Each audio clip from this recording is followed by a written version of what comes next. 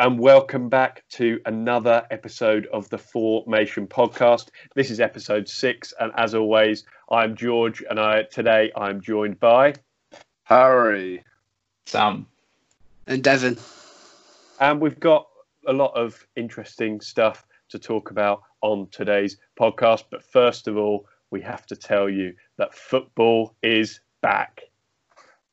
Come on. Yes, it is indeed back.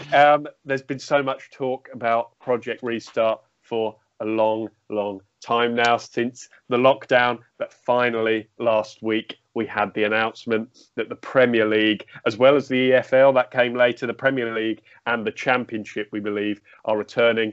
The Premier League will be back on Wednesday, the 17th, which on the day we're recording is 2 weeks away. Devon, how excited are you that we finally got a date to count down the days towards? Is it Christmas Eve? It's strange. It seems to have, stagnated over a period of weeks, and now all of a sudden, you're getting giddy about it as if it feels like the opening day of the season, really. But there's still, no matter how many positive talks we're having, there's still always that, that kind of devil on your shoulder thinking, what about if something goes wrong? If unfortunately, if something does happen, like more seriously, then that'll be it for probably the foreseeable. But for now, I think, especially with the preview of the Bundesliga, watching that, it is very exciting.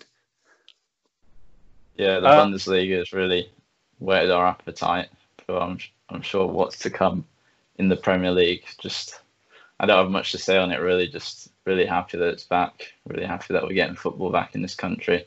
Like Devon said, it stagnated for a while, more towards the beginning of the suspension, but with all these positive test results, it's looking good.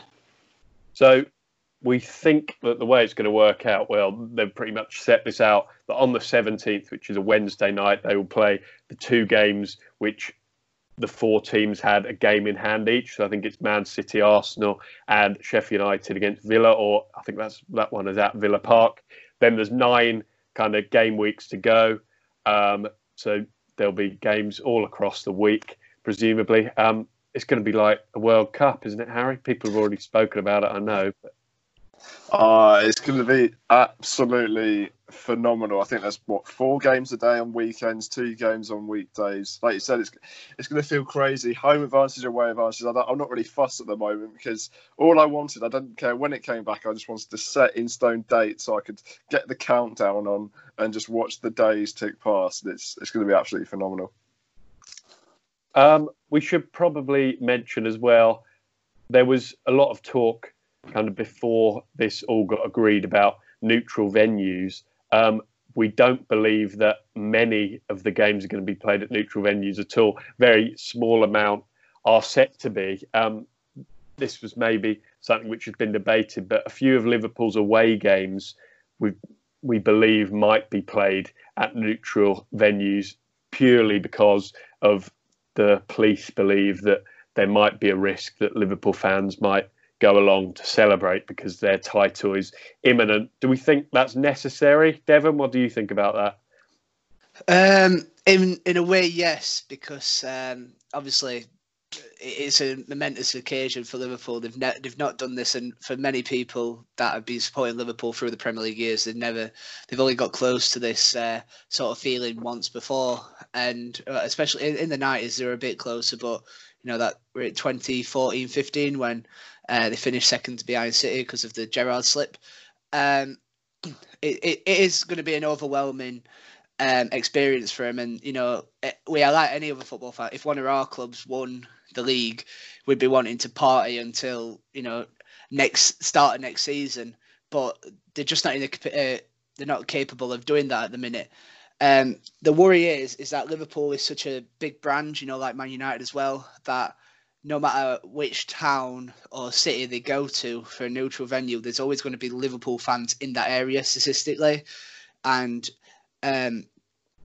probably by taking it out of Liverpool is lowering that risk. But I think people will congregate. I know Germany has, and German people tend to be more disciplined, and that's why they follow the rules. Whereas we know from the last few weeks that English people do not follow Yeah. as tightly as others. You'd like to think that Liverpool fans will think rationally and realise that they will, when inevitably they do win the Premier League title, which looks very likely, of course, that they will realise that they'll get to celebrate it as a group of fans eventually, and they won't almost ruin it for themselves by, breaking the law, congregating in groups outside the stadium. So hopefully they think that way and realise, this will be a special moment for the club. 30 years without a title will be special, and we won't forget about it just like that. We'll celebrate properly when we get the chance.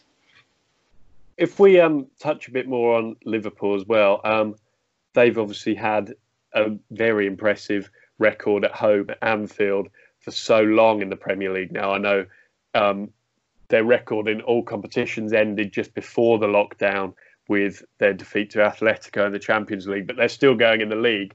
Do you think that record will now be more at threat given everything's going to be behind closed doors? I think this will be the true test of this, the home advantage theory that's been going around in the Bundesliga, because Liverpool haven't lost at Anfield in the league for over 3 years now. So, if they show signs of struggling at home, then this theory will really be put to the test, definitely.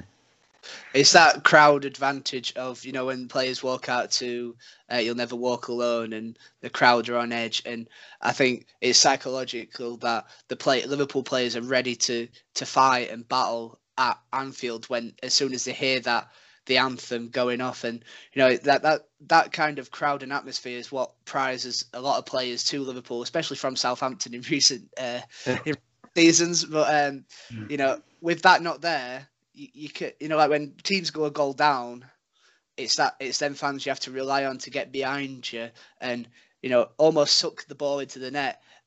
Whereas now you're really just relying on your own professionalism and your own mentality to get back into games. And when that crowd's not there, it's going to be so strange for them. I think the only Go on, Harry.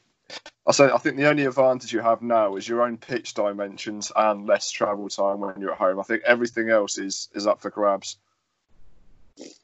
Yeah, it will certainly be a very interesting one. Something new, of course it is, but I think, like Sam said, the Bundesliga introduction has kind of given us something to expect. So it won't be a shock now when we see the English players and the players who we may be a bit more familiar with in these surroundings. We will, of course, in a couple of weeks' time, be giving it the big preview that it deserves. We've had, 3 months without it, so we're going to big it up as much as we can. So look out for that in the next few weeks. It's not just us that need to preview it and get warmed up. It's the players as well. It's the importance. It's going to be a true test to see who's actually stuck to their routines and who's stayed fit. Because as we saw in that first game, the big headline game in the Bundesliga, which was Dortmund versus Schalke, fitness is mightily important, and Schalke is still without a win since the resumption. And for many teams, especially in that top 6, top 8, with how tight it is, especially and down the bottom as well, whoever's paid the most attention to fitness over that period will obviously come out on top. Yeah, and hopefully Klopp and Guardiola no longer moan about needing breaks because they've had a nice length. Yeah. I don't know. There's still 7 games in 4 games, 3 games, 7 days. Klopp will be mental. I bet he's pulling his hair out as we speak about that. Yeah, hopefully the fitness aspect will make it more of a level playing field. Obviously, Liverpool have just completely dominated this season, so hopefully that'll bring some extra entertainment value to see how fitness comes to play. You don't want them to relax too much. I know it's been a great achievement from them, but I'm sure for Liverpool fans especially, to go down as one of the greatest title wins it's certainly going to be the strangest title win in Premier League history, but they need to maintain that strong finish, and more importantly, it's probably about preparing for next season as well. Yeah, I think you're absolutely right. A bit of news in the Premier League this week, which we should probably touch on, surrounds Southampton manager Ralph Hasenhuttl. He has signed a 4-year deal at St Mary's. Harry, I've seen you've just shown how excited you are by this news. Mhm. Yeah, explain. Why are you so excited about this new deal? It's someone showing commitment to a club. And I think I hacked into one of your two computers and put this in the notes so it's to force us to talk about it. But yeah, it's showing commitment to a club. It's obviously since that 9-0 loss, I think he signed that deal because the board had faith in him and didn't sack him off. And, the board must have made promises to him for him to sign such a long-term deal, whether that's transfers, expectations. So you don't normally see a manager sign such a long-term club, especially with a team of our size, a team that's battled relegation for the last 3-4 years. So it's really exciting news. Harry, I remember sitting with you in, I think it was November time, and you just lost to West Ham. And, I could tell how, demoralised you were over that result because at the time it was a relegation 6-pointer. What has happened from Ralph's perspective to turn things around as he has? And I mean, they're still not out of it completely, but how has it turned around to make sure that you're in a position where you've got a bit more breathing room? I think when he was sort of not on the edge of being sacked, but like when it was getting more difficult after before the 9-0 loss, he was playing this formation that the players, it's not the players weren't a big fan of, but it wasn't his formation. I thought he went, do you know what, let's just play my formation. If I lose doing it, then I get sacked doing the formation that I want. If I win doing it, it's phenomenal. And I think we just kept playing his formation. And through that West Ham period, I still think we were playing that newer formation, but just getting used to the tactic. I think it's quite a difficult one to learn. So that's why between, I think, December and January, we went on a phenomenal run that sort of not got us out of relegation because we're still relatively close, but pushed us out of that area with big wins. And I think the main thing is that people enjoy playing for Ralph Hasenhuttl. So under Pellegrino, under Puel, the players just got bored. And I know that's bad as a professional to get bored of a playing style. But if you had Koeman and Pochettino before, high tempo attacking football, and then you get passing, drab play that you don't really score many goals. I think that was a big reason that he's got players falling in love for playing for the club again. And I think that's a big reason why he signed such a long-term deal, and they gave him such a long-term deal. I know Go on, George. I know you won't want to dwell on this too much, Harry. We've maybe mentioned it a few times, but one of the results in that 8-game run without a win was the 9-0 defeat to Leicester. And it must have been difficult to think at that time that you'd be sat in this position now when you're celebrating him sticking around. I know you were one of the people to back him at the time, but it was still an area of doubt, wasn't it? Yeah, I remember sitting on my personal Southampton podcast afterwards, eating a 2,000-calorie cake that I just bought in the pouring rain, thinking, where has this all gone wrong? Let's bring in Sam Allardyce. And I think it's a massive the massive reason is that he went from like a 5-back with one up front to that 4-2-2-2 that he's tried and tested at Leipzig when they came second. I think that's quite a big reason. Did I ever imagine we come to this point? Probably not, just because I didn't think he'd sign such a long-term deal, but I think it's because he's enjoying himself, which is always important for a manager. I think that's a big reason. And we did that sort of full turnaround when we beat Leicester as well. So it's really shown how far we've come under his leadership from the 9-0, and then at the King Power we were able to win 2-1. It's all about, now that he's signed this new deal, it's all about what's next for Hasenhuttl and Southampton. You mentioned that you've been in a relegation battle in the Premier League for the last couple of years. What do you think Hasenhuttl and the team need to do to take that next step to really solidify their place in the Premier League? I think we need to not dwell on the play, not be comfortable on the players that we have. In terms of, I think the biggest we've spent is 22 million, and most of our big money signings have been not failures, but they've been a bit disappointing. You see Guido Correa, you see Elianusi, you see Mario Lemina, you see Yannick Vestergaard. These are big deals that just haven't come off. I think a big reason why, or a big chance why we can improve in the future, is we've brought back someone called Matt Crocker, who was part of the glory days, and now he's become our director of football. So he's sort of massively in charge of all things football in terms of leading transfers, selling players, facilities, that sort of thing.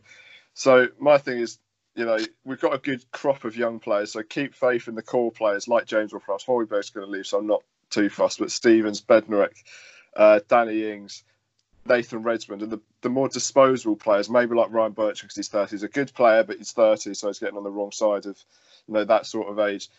Take a risk and buy a player for that £15 million mark. Make it more fresh. Make it his players as well, because we're still going through that sort of revolutionary period.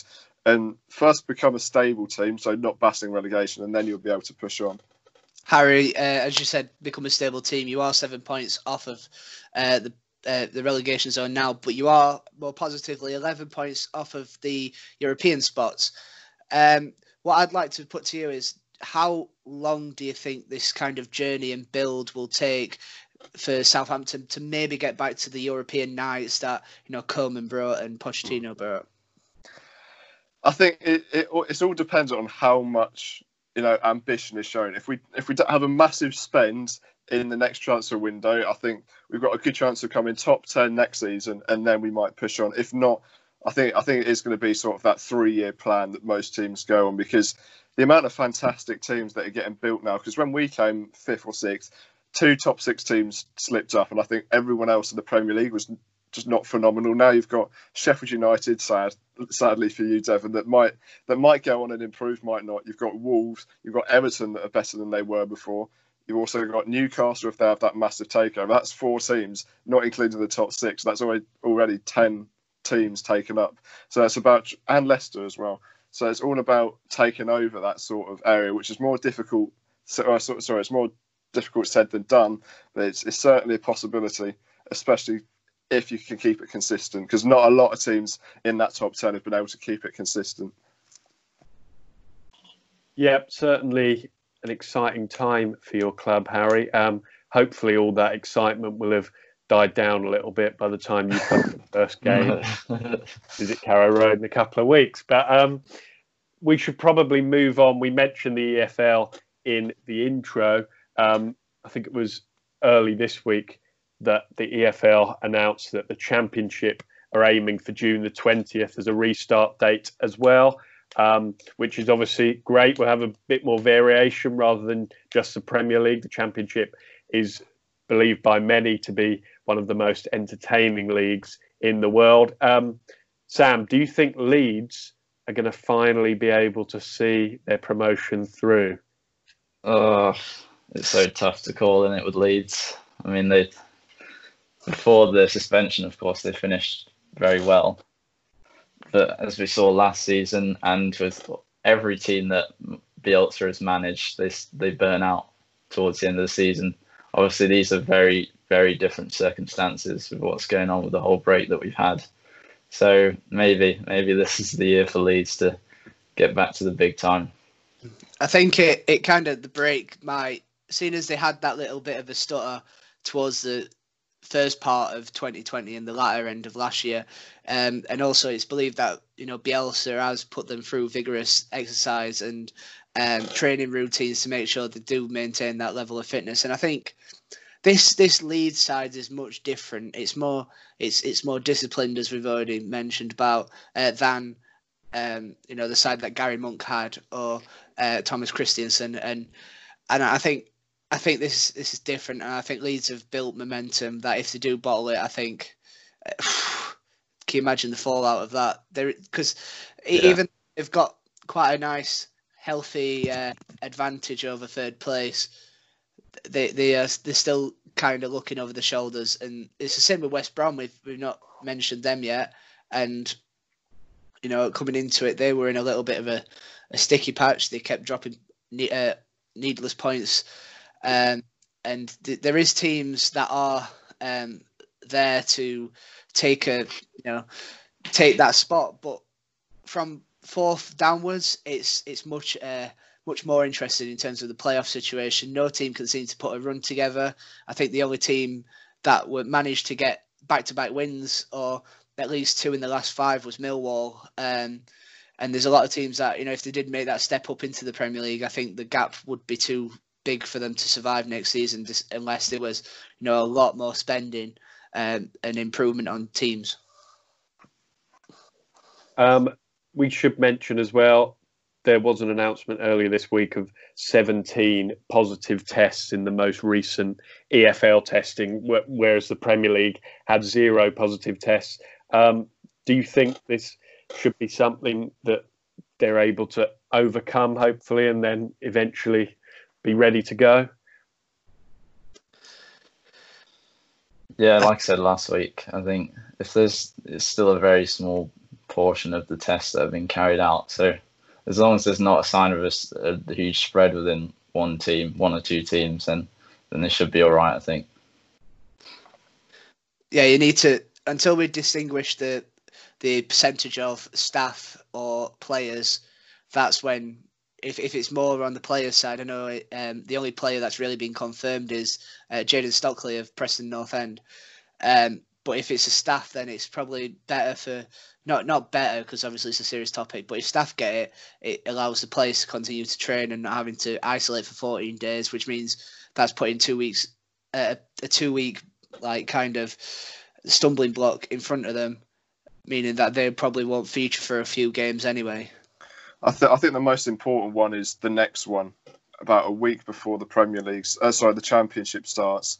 I think that's when we're going to really tell, how serious it is, because we're getting into that sort of stage where if someone does have it, they're going to miss the first game in the season. So I think this one's a good indicator. It's all about the next one for me. With that next one coming just a few days prior to close contact starting as well, that importance is greater. Harry. Oh yeah, most certainly. I think they do it before they get into the training ground, so hopefully it's more difficult to spread.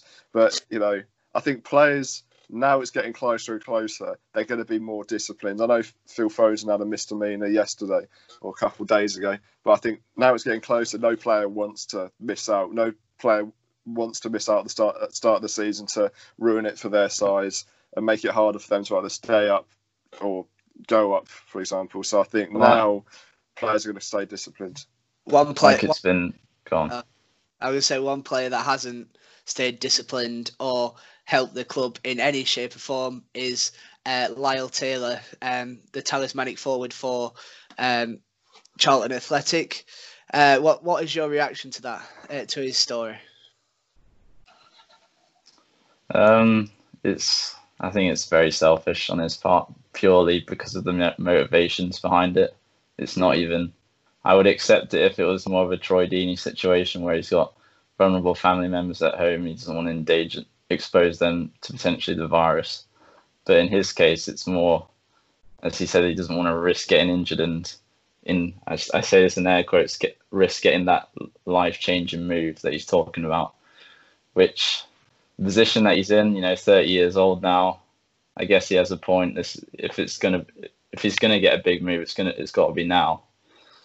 But still, with the position that his team are in, really in there in the relegation zone, really, but they have such a huge chance of getting out of it with Hull in free fall.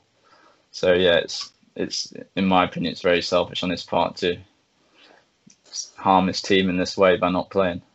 I should say as well, this morning, before we recorded, I was watching the football show on Sky, and Charlton's manager Lee Bowyer was on there with Carragher and Neville, and they were asking him about this persistently, asking how he felt, and he was answering with composure. He wasn't digging into the player. But Harry, behind closed doors, do you think he's fuming with him? I think I would be. Most certainly. They're on 39 points. 21, 20th and 19th are all on 41. So if any of them drop points and Charlton win the next game, they'll either be level or they'll be above them. This is a phenomenal chance for them to stay up, because if one team gets back-to-back losses and they get back-to-back wins, within 7 days, they're outside the relegation zone and they're missing their talisman. I know we're not sure, how big this life-changing move will be, but I think it's silly what he says. And I know it's not great to do this, but if you just said a little white lie saying, I don't want to play because my family's this, or I'm concerned about this, rather than say I want to do it for personal reasons. You're a player under contract. You signed a contract, so play for me. I think this kind of story epitomises the recent seasons of Charlton under the board, because and especially for Bowyer, I feel sorry for him because he's had a poor poor top board that have not really helped him at all. He's at the start of the season, Charlton were flying, and then they had 9 consecutive injuries to 9 first-team starters, and then it just seemed to, really snowball down. They lost Conor Gallagher, they lost a few loan players, and now they're in that situation where the first time they've actually dropped into the relegation zone since, all season, and now it's really looking like they're going to be the front runners. Even Luton and Barnsley have got more of a case than Charlton at the minute to stay up. Well, that's the thing, though. If Charlton stay up, that would be a great achievement for Bowyer and the team, because they were, at the start of the season, they were odds on to go down. Obviously, they had that great start, which changed a lot in the eyes of the experts and the fans. But at the start of the season, the expectation was just to stay up, and they have a very good chance, like Harry says, of doing that. So by Lyle Taylor, their top scorer, not playing, it's a huge blow for them. I mean, Bowyer were sort of controversial at the start of the season, weren't he? When he left for 2 days and then came back as manager. It's a strange thing. It is like Lyle Taylor said, and it is probably the only correct thing that he said, that Charlton is run like a circus at the minute. They made such a good start too, didn't they, Charlton, to the season? I remember they were up there near the top 2. They might have even been in the top 2 for a while. So no one really expected them to be in this position. That Sheffield Wednesday came and won 3-1. That good start almost harmed them in a way, because the expectations were very low going into the season, and they have this blistering start, and everybody's like, wow, we could do something this season. We could actually, maybe go up, push for a playoff spot. And then it all started to go as most people expected at the start of the season for them. I think their style of play was that kind of portrayed that idea you've just mentioned, Sam. I remember when I watched Charlton versus Derby at Pride Park. It was my first press box, just to add a bit of clout there. But, first of many. Don't know about that. If you're on about the NPL press boxes, then yes. But Charlton, they played fast attacking football and the wing backs got forward, but after about 40 minutes, then they seemed to burn out, and that's when Derby really took the strength, took a stronghold of the game, and that's kind of been their season overall. And I was just going to add with their financial situation, Bowyer told TalkSport that they've got 15 players who are out of contract at the end of the season. So if they do go down, it'll be really tough for them to bounce back, I think. Does anyone else think that this might be, the catalyst in some other players coming out and saying that they won't play? I know it's worrying me a little bit. Sheffield Wednesday have 8 first-team players out of contract.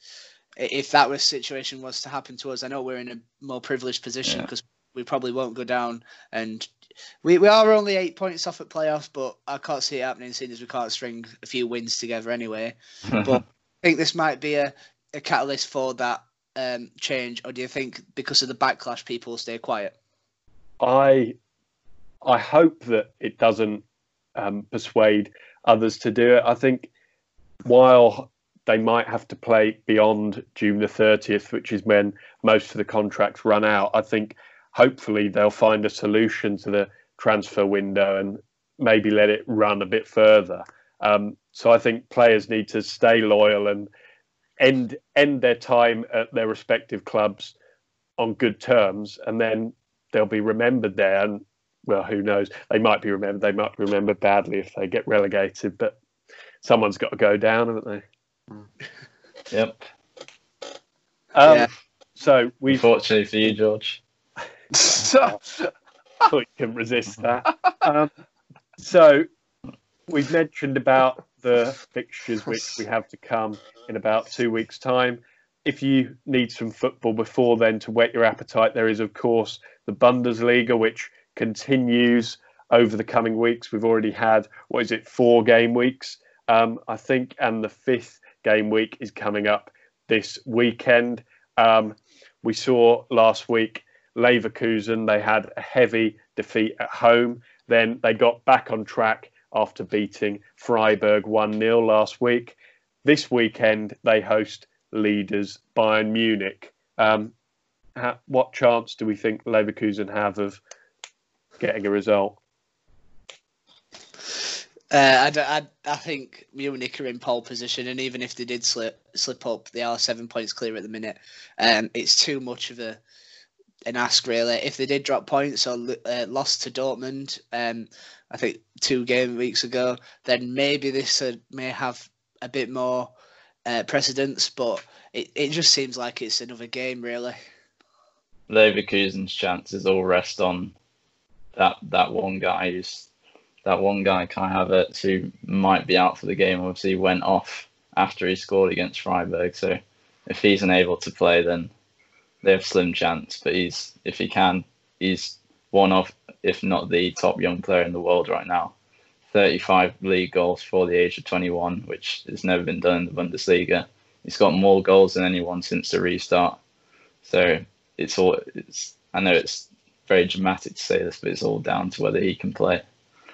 I think as well, Bayern are just ruthless, aren't they? 11 goals in the last 3 games, and obviously the two sandwiched between the 1-0 win over Dortmund were 5 goals against respected Bundesliga sides, and I think again it's that fact that mentality of winning that they've had for the 8 straight seasons. It's hard to knock off, really, isn't it? No, I think you're right. You mentioned the Dortmund defeat. They will, of course, be disappointed. That they'll be trying to put on a brave face and continue to try and maybe push and hope for a collapse. As we said, it's unlikely, but Dortmund this weekend face Hertha Berlin, and under Bruno Labbadia. Is it Bruno Labbadia? Yeah. Yeah. Our research. It is Bruno. They've built up a bit of momentum. They've won 3 and drawn 1 since the restart. Can they carry that through and shock Dortmund at Signal Iduna Park? They're 4 points out of the Europa League spot, so they've certainly got something to play for. If they were sort of stuck in a mid-table battle, then I could say maybe they'll take the foot off the gas. But they've got all the chance to get into the Europa League spots, and it's going to be more difficult now after Dortmund got such a phenomenal win. But we've seen teams around that top 4 drop silly points, so Dortmund could be the next up. I do think Hertha Berlin will be encouraged by Dortmund's kind of struggles against Wolfsburg, and especially for the first half against Paderborn. They really pushed and tested Dortmund's patience, and eventually it sounds silly that 53 minutes in we still didn't have a goal in that one. Mm-hmm. I think the positives for Dortmund is that Sancho is looking back up to full speed. He's scored a hat-trick against Dennis Saberni's Paderborn. That's harsh to pin that on the other end of the pitch. It was all his fault. He did score an offside goal, that's right.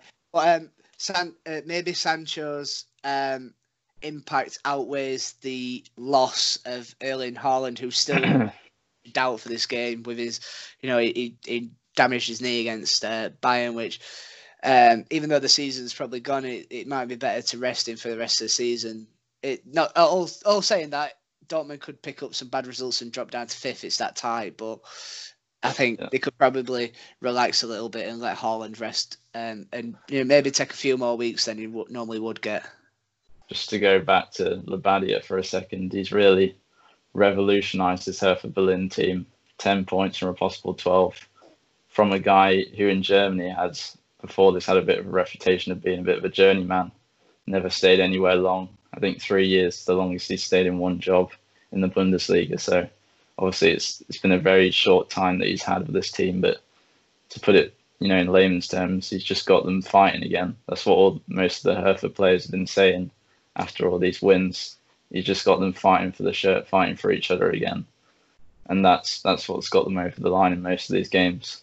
Sam, do you think? I know you've been saying the idea of that Lucien Favre might not get his contract renewed at the end of the season. Do you think Dortmund might be keeping a little bit of a close eye on Labbadia's progress at Hertha, or do you think they'll aim for bigger? I think it's too early to really judge how the effect that Labbadia's had on this team. He's not had too long with them, but I'm still very confident that Lucien Favre won't be Dortmund's manager by the start of next season, especially, and that also depends on how they finish this season. So, yeah, I don't know who they might have lined up, but I just, with how they've performed this season, they've played a lot of great football, Dortmund, but if we're looking, on paper, they've not pushed Bayern all the way like they did last season. Yep. So those two games are probably the highlights of this weekend's Bundesliga fixtures. There are 9 again. I think there's one on the Friday evening and then on the Saturday and Sunday. That's all on BT Sport. They're not a sponsor, but they fancy it as always. There's a few exciting games. I mean, Friday night, as you mentioned, Freiburg and Mönchengladbach. That's another opportunity for Gladbach to impress. Saturday is the test where Paderborn obviously limited Dortmund for a substantial amount of time, but once Timo Werner starts firing, maybe our big Leipzig might produce another high-scoring game against Paderborn. And there's also Bremen, who have seen to have a resurgence in recent weeks. They have a game in hand. I think it's tonight. If they win, they go out of the relegation playoffs, and they're really making a strive towards safety at the minute. They face Wolfsburg on, I think, Sunday. Yep, there's definitely some interesting fixtures coming up. Let's conclude this week's podcast then, as always, with a quiz. And there's a lot on the line after. I think that round, which was playoff finals last week, was made for sweaty palms. I think Harry's lost sleep all week on this. He's clawed it back. It is now a 3-horse race. Well, there's only 3 of you in it, but you're all in it.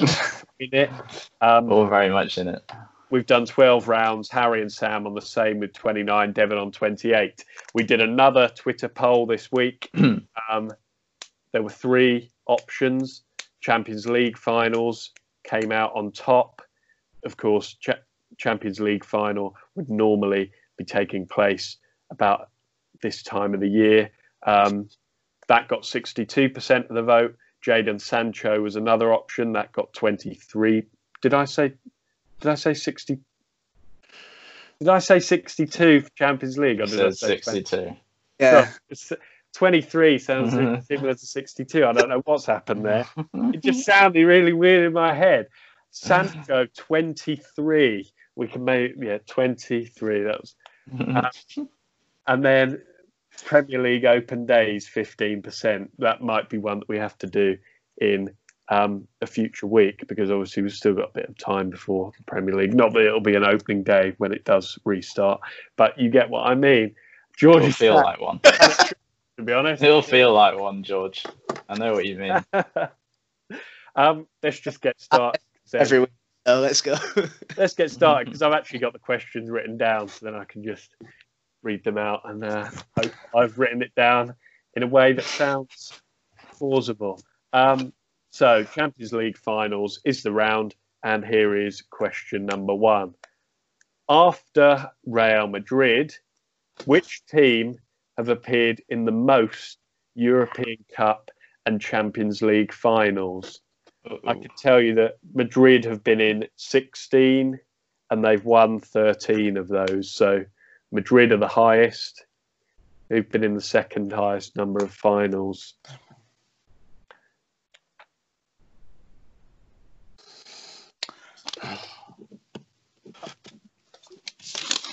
You've got an answer?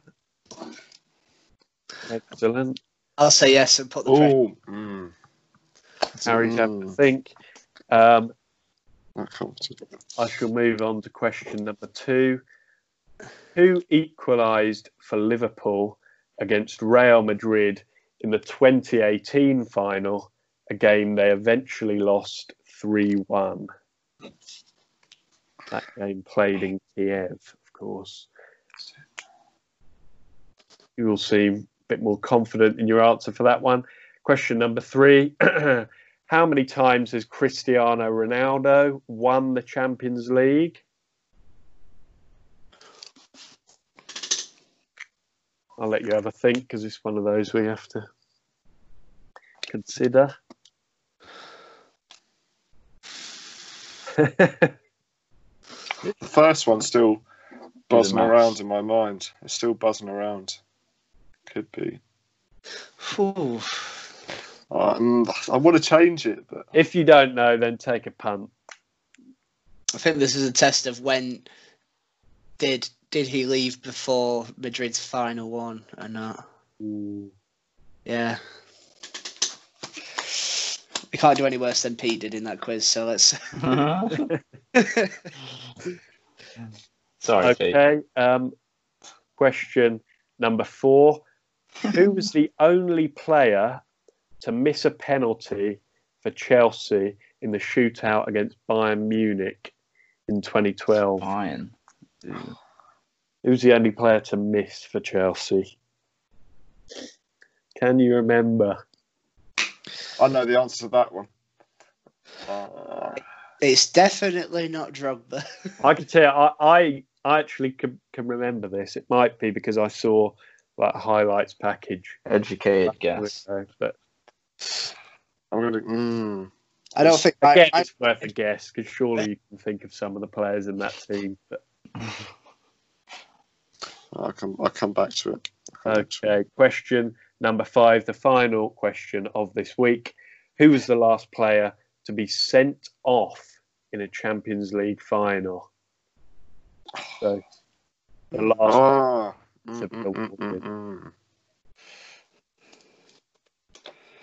I will give you a clue and tell you that it's been within the last 5 years. That screws up my guess. Is it? No, it's not. This is quite difficult. It's. Yes, Harry. It's Harry. I don't know. I think. What I can tell you is, George. I don't like it when I don't know. I didn't remember it. So, George, what was number 4 again? Just so I can write down an answer. Who was the only player to miss a penalty for Chelsea in the shootout against Munich? Again, educated guess. I really need to think. Damn it. Have a guess.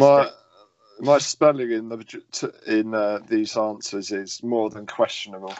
But that's not Come great. on, then. Okay, let's run through some answers. Let's do it. For one, after Real Madrid, which team have appeared in the most European Cup and Champions League finals? You don't have to show your papers because I know that you have them all in a list. So just be honest with what you've got written down. Devon, I'll start with you. Okay. I've gone for Liverpool. You've gone with Liverpool. Okay. Sam, what have you gone with? I went Bayern. Sam has gone with Bayern. And Harry, what about you? If you could hear that vicious scribbling, it's because I scribbled out Atletico Madrid and put Liverpool. You changed it to Liverpool. I can actually tell you that none of you are right on this one.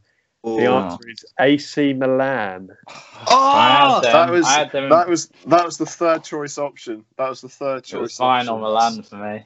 They've been 11 finals, most recently in 2007. That's the thing, because I thought they hadn't been in one in 13 years. I thought maybe other teams have caught up. In my head, I said AC Milan, and then when you turned around and said the Real Madrid stat, winning 13 of them, I went, Liverpool's won 6. Let's put them.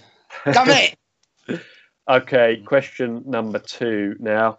I think you'll probably all get this one. Who equalised for Liverpool against Real Madrid in the 2018 final game? They eventually lost 3-1. Harry, I'll start with you. I believe it's Southampton's Sadio Mane.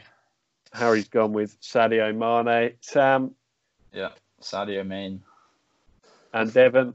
I've gone with Sadio Mane. Yep. You're the best player in the world. You're all bang on. It is Sadio Mane.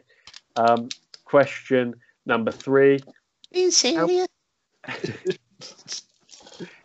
How many times has Cristiano Ronaldo won the Champions League? Now, you all had a think about this one. I don't think you were too sure. I'm going to start with Sam for his answer. What are you going for, Sam? Sam has said 5. Okay. Harry, how many? Yeah, I was trying to think of the photo that he took on his last one. I think he had 5 fingers up, so I think it was put 5 5. as well. 7. I'm just gonna. He's not foot 5, I'm guessing. It's not necessarily right. It's just right. No. What are you saying, Devon? I'm not 100%. Don't worry. 3. Devon said 3. Sam, not 100%. You should have been. It is 5. Come on. There we go. Once. Harry got it right as well. So Yeah, Harry did. You're right. Perfect. Once with Man United. I make no ground. 2008, and then 4 times with Real Madrid, 2014, 2016, 2017, and he was there for 2018, Devon. Damn it. I mean, I was 2 off anyway, so.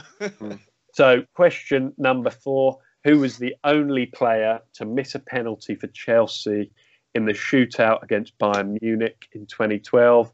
Devon, what do you think for this one? I've gone really, right wing, technically, but I'm going to say left field. I've gone Jose Bosingwa. Jose Bosingwa, okay. Pretty sure he played. I said Juan Mata. Sam has gone with Juan Mata. And Harry? I put Raul Morales. I don't know if you know. I don't know if he was there at the time, but I put Raul Morales. Okay, He was there. That one of you was right. Oh. Could it be Sam? Sam. Yes! Sam Mata. Come on! He was the first to take one for Chelsea, and then the next 4 were all scored. The last one famously by Drogba. Did Basinga take one? Huh?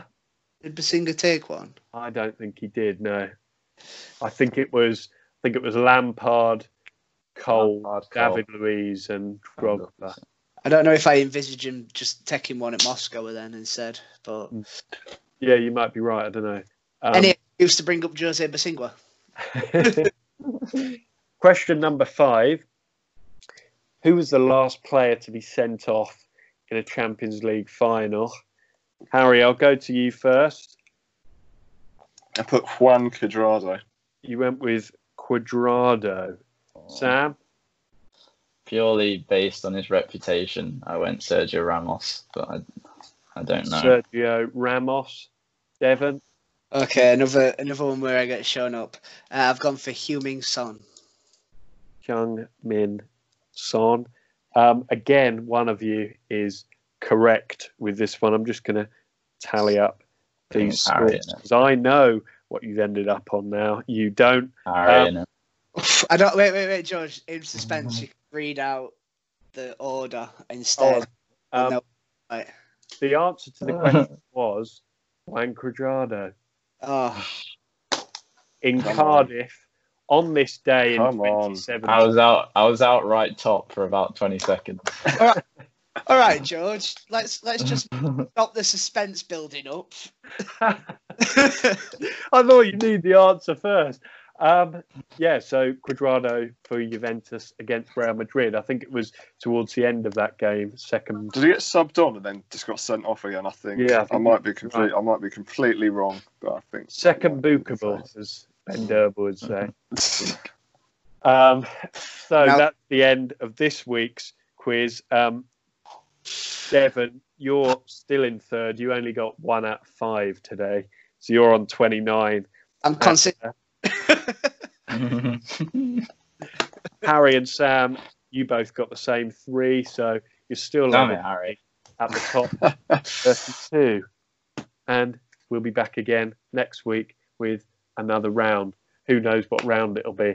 As always, if you're watching, if you've got to this point, you maybe haven't done, but if you are still here, thank you.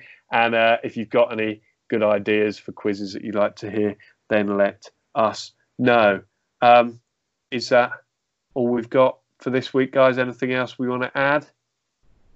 No, apart from that, we should be previewing the Premier League in a week's time or so. We will be.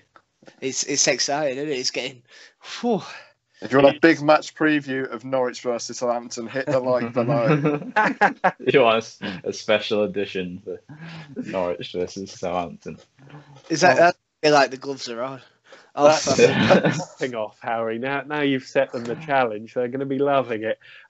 So that is all we've got time for this week. As always, on our socials, follow us, like our tweets, retweet our tweets when we send this stuff out. We really appreciate it. You can find us at @the_formation or just the formation on Facebook. Thank you for watching or listening, and we will be back again next week with episode 7. So we will see you then. Thanks a lot.